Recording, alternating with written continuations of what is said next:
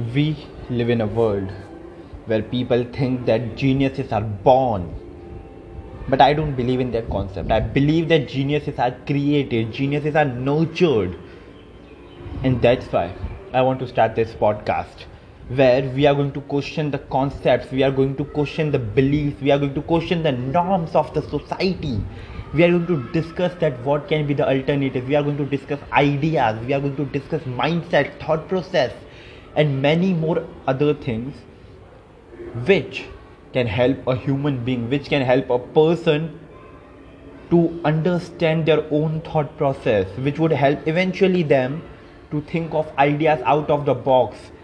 It would help them to solve their own problems in much more efficient manner, because now they know that how can they think on the first place. It's not like there is this restriction on them, that restriction which already exists right now, the walls which are there in their own mind, the box which they have been covered since their childhood, that is going to be removed, and now they are going to think out of the box.